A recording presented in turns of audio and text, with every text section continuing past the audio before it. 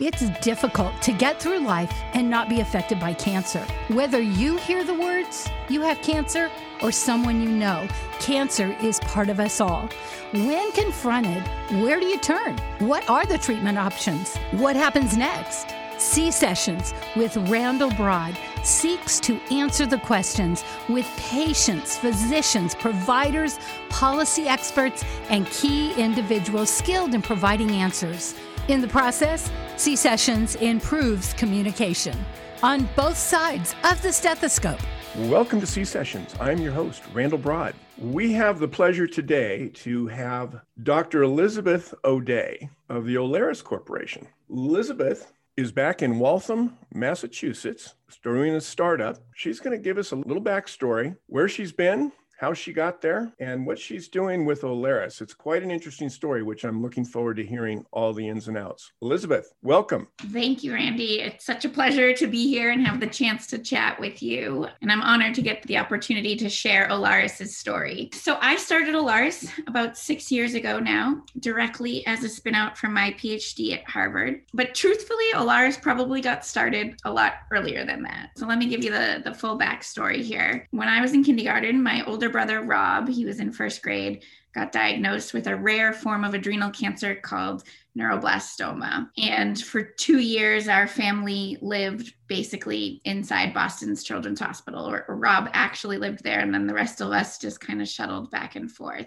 And it was scary, I will say. I remember going in there quite well. I can remember the day my parents brought him in still, and what he was wearing and all of those sorts of things. It's funny how those memories And how old were you at the time? Kindergarten. So wow, 5, 6 years old. I remember, all of it. My brother went through treatment for 2 years, and I should say off the bat, he's fine. He survived. In fact, he's now made way better life choices than I have. He's a carpenter and lives on Nantucket, has a dog. He's made good choices. But that experience for me, I think really was foundational, because even when you look back at my brother's medical notes, they'll say his little sister was unaccepting of her brother's diagnosis. And I was, because I didn't understand why they just couldn't fix him. And I would say, please just fix my brother and X, Y, and Z. And they said, the mantra that was given back to me was, everybody's doing what they can, just hope and pray that the medicine worked. Well, good for you for being straightforward and honest as only a child can be. I'm just having flashbacks now to the kids' room at the Children's Hospital. They have these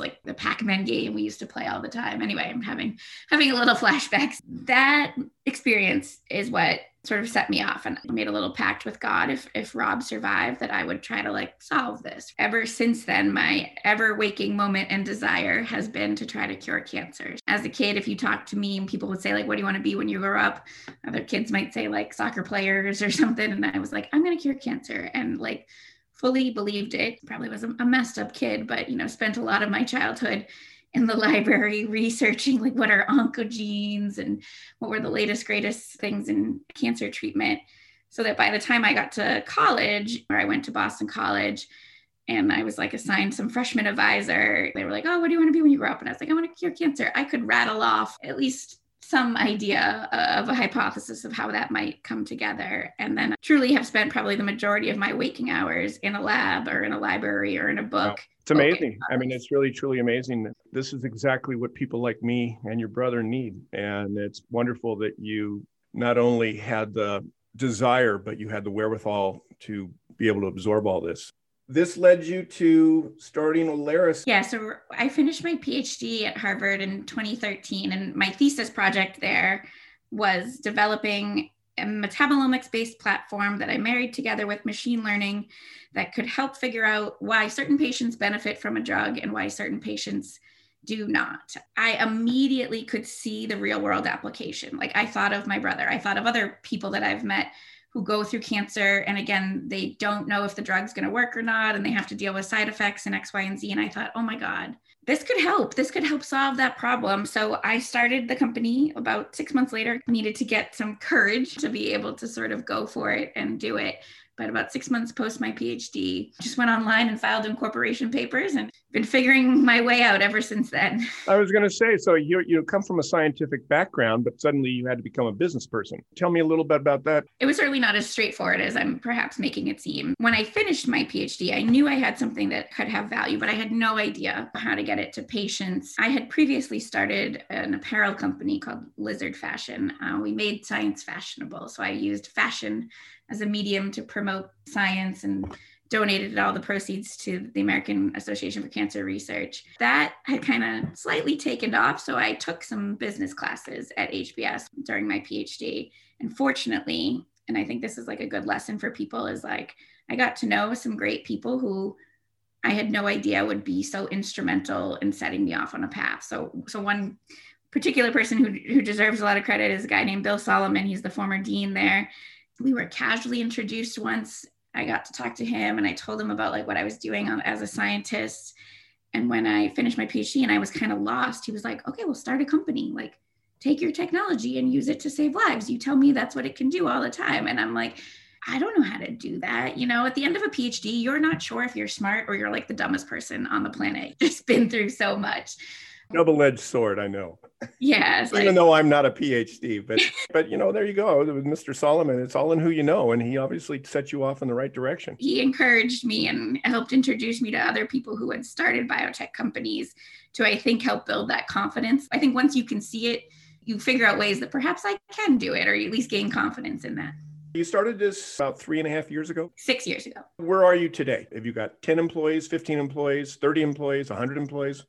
Yeah, so for the first almost 4 years, I was the only employee, and now we have 14 and are hiring more. We are growing. I joke, I started the company with little more than passion and pink shoes, and now we've raised $7.5 million, grown the company to 14 plus employees. Wow. And getting ready to launch some of our first clinical products. A lot of people, me especially, anybody that is looking at doing something similar, where did you get this first $7.5 million? I've had some great supporters and angel investors with me from the very beginning who saw my passion, my scientific talent, and thought, if she's able to make this work, this could be a thing. And so they've sort of supported me along the way. Again, give props. Bob Carpenter is one of them. He's a well-known biotech angel investor, and I wouldn't be here without his support as well as his investment in us. So we kind of pieced together, like shoestring, very scrappy startup cash over the years, each time using it to build up critical mass to demonstrate our tech has value.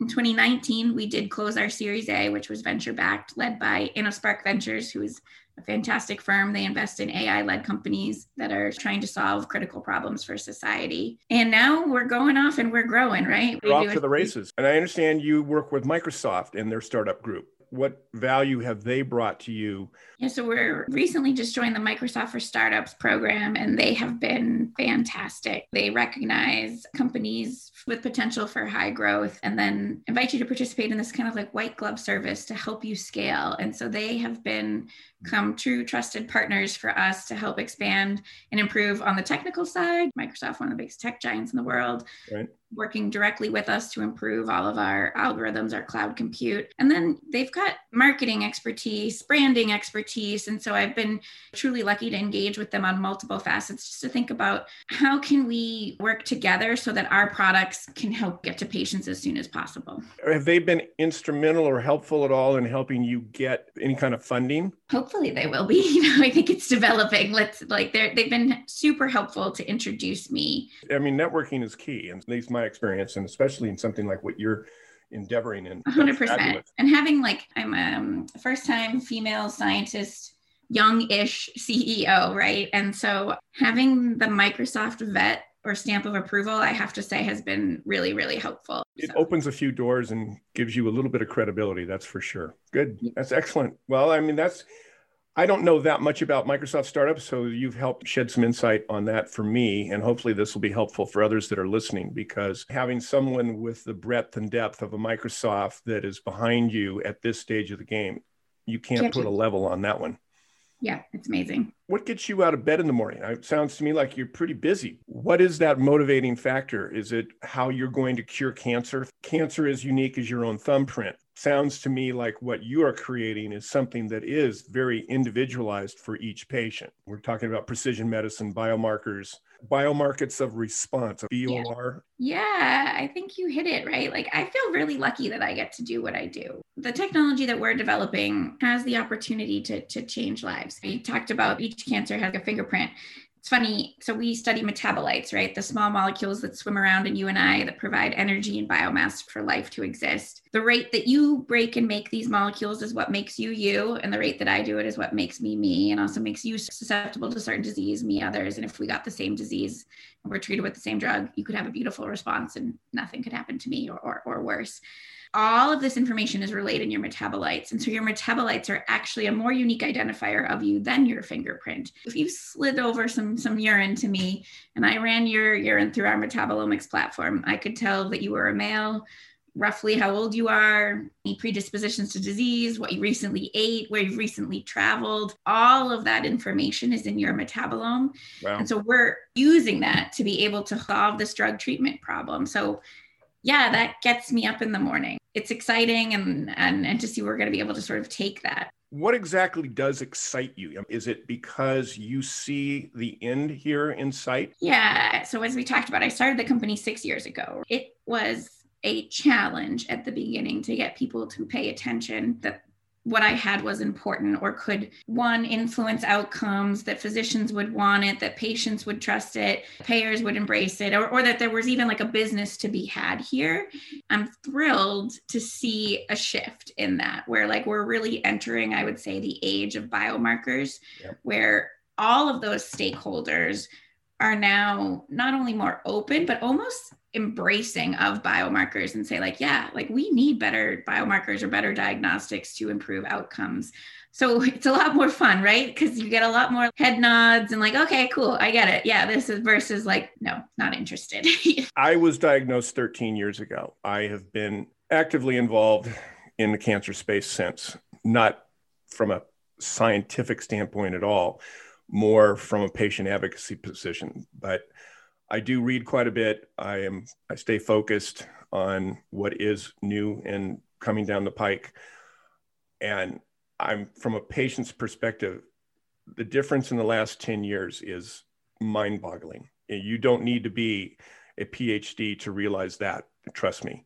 Tell me along these lines, what is the difference? You're not the only company in this space, correct? Yeah. So precision medicine, growing, burgeoning sort of space. What's your differentiator? We look at metabolites, as I said. So trying to figure out or differentiate people who benefit from a drug, responders, versus people who don't benefit from a drug, non-responders, is a problem multiple companies, academics are trying to tackle. I would say 90, if not 95% of the work, though, to date has been really focused on a genomics approach, where you've probably heard you get your tumor sequence and you look for genetic mutations. And good Lord, I am a fan of sequencing. Like that should be the first step, but that's all it is the first step.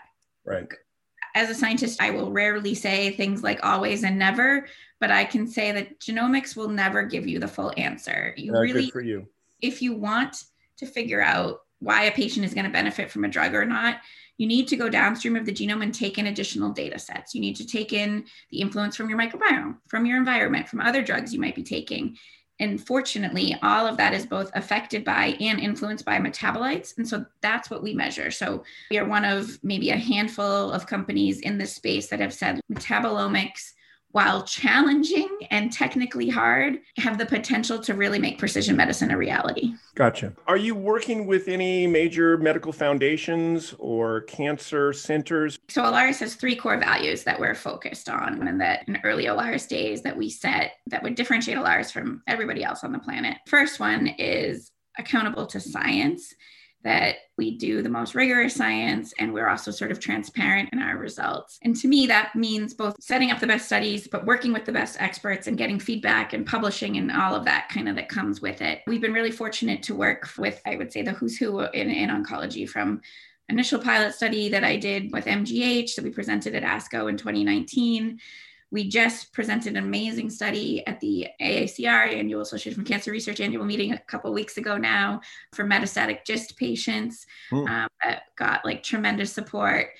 We work with Northwestern, WashU, like across the United States. And now I'm even thinking about it globally. We've started to expand into different countries because sadly, cancer knows no boundaries. So there's a real need to engage people. Are you working with NCI or the NIH, any of those organizations at this time? No, not really. We haven't. I mean, I would say during my academic days, I was certainly very well engaged and writing a million grants for them, but not right now. Back to you on a personal level. Your story is truly incredible. Learning at the age of 5, your brother seeing him sick and having to live in a hospital for 2 years and then going from there. But what else has influenced you to be, quote unquote, the scientist and now / business person? Who's on your list of people that inspired you? Well, I'm a big reader. I find books both as sources of inspiration and maybe as guideposts as well. And so some of my maybe favorite books that have been sources of inspiration for me would include, first and foremost, my top favorite book, I read it like every summer over and over again, is The Alchemist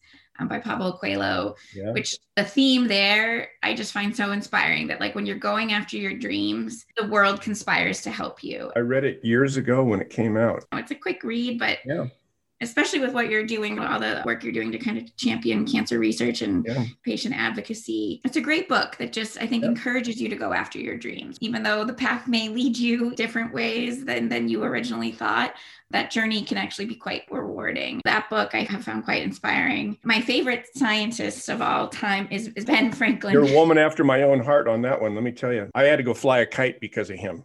Hopefully not in a lightning storm. No, not in a lightning storm. And I went to Philadelphia and saw wherever he stepped foot, and he was really something. Oh, I love it. You'll have to share your Ben Franklin road trip. I went to Independence Hall and obviously read the Declaration of Independence. And then when you go down to the Smithsonian Institute, it's on steroids. Great mentor for you to start out with. Tell me, what should we know about you and Olaris? I know the C sessions are sort of dedicated to those involved in the cancer space. I think my first message, maybe not about me or Olaris, but just to like be hopeful. Like what a great time. Not that getting cancer is ever a good diagnosis, but what a great time to see all this technology that's like transforming medicine. We're in an age where a lot is possible. I'm really bullish about the future, and that you said cancer treatment 10 years ago is wildly different than it is right now. Cancer treatment 2 years from now will be wildly different than it is right now.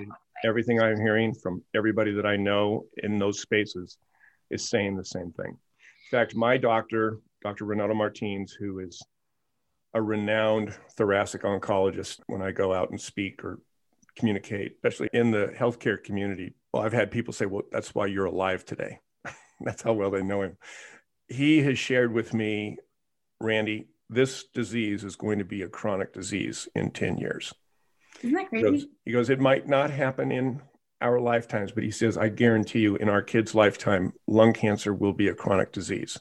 He gets me chills just even thinking of, because he's so amazing at what he does. He's a very straightforward, honest individual that never doesn't try to push anything over. He just speaks from truth. Now, you mentioned something in our first conversation about cancer enlightenment. Sapere aude means dare to know in Latin, and it was sort of Kant's like call for the Enlightenment, and was encouraging people to sort of go beyond just like what they were told and dare to know, dare to learn, dare to kind of push for your own thinking. And Sapere aude has been a beacon for my life. I actually have the phrase tattooed on my wrist right here. I know they can't see it, but you can see it here. And first, as a scientist, I used to think about Sapere aude every experiment I was setting up. The technology that I created at the beginning, everyone was like, I don't think this is possible, or you're crazy. And I would look down and say, Sapere aude, like, let's just give it a go. And then when I started Olaris, again,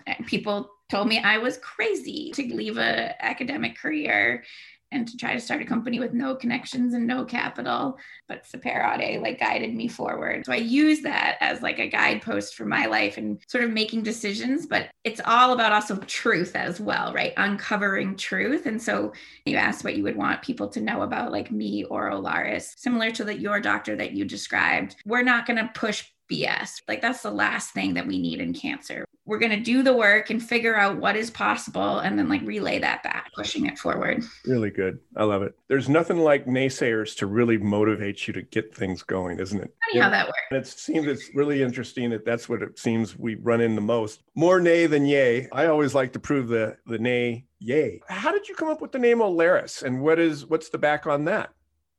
Good question. Are you a comic book fan, Randy? Depends on the comic book. X-Men. No, that was after my time. I was more of a Batman, Superman, Marvel comics back in the day. I have two brothers, and not that helps explain it, but like we were comic book kids and they're very still into comics these days. And so we grew up collecting comic book cards and going to a comic book store and was very into the X-Men series. So in the X-Men series, X-Men are the good guys trying to like work with humanity and all peace and love and all of that. And the nemesis of the whole series is Magneto, who is mutants rule. Magneto is bad, and he has the mutant ability to control magnetism. He has a daughter, well, several daughters, but he has one daughter named Polaris, who has the same mutant ability, but she's good. And the cornerstone of Olaris's technology is nuclear magnetic resonance. And so it's a play on her name. The dork is strong here. Well, that's great. Dr. O'Day, this has been a supreme pleasure. And I'm really glad you got to look under the hood here with you. Wish you nothing but the best moving forward. And I'm looking forward to keeping in touch and hearing how you progress. Thank you very much. Again, this has been C-Sessions. I'm your host, Randall Broad, with Dr. Elizabeth O'Day from Olaris Company. We've had quite a good talk. Thank you. Thank you. Thank you for listening to C-Sessions. If you love this podcast, please give us a 5-star rating. That helps us get seen. Share with your friends, family, coworkers, anybody who might be affected by cancer, which, as we know, is actually everybody. Thank you for rating and sharing this podcast.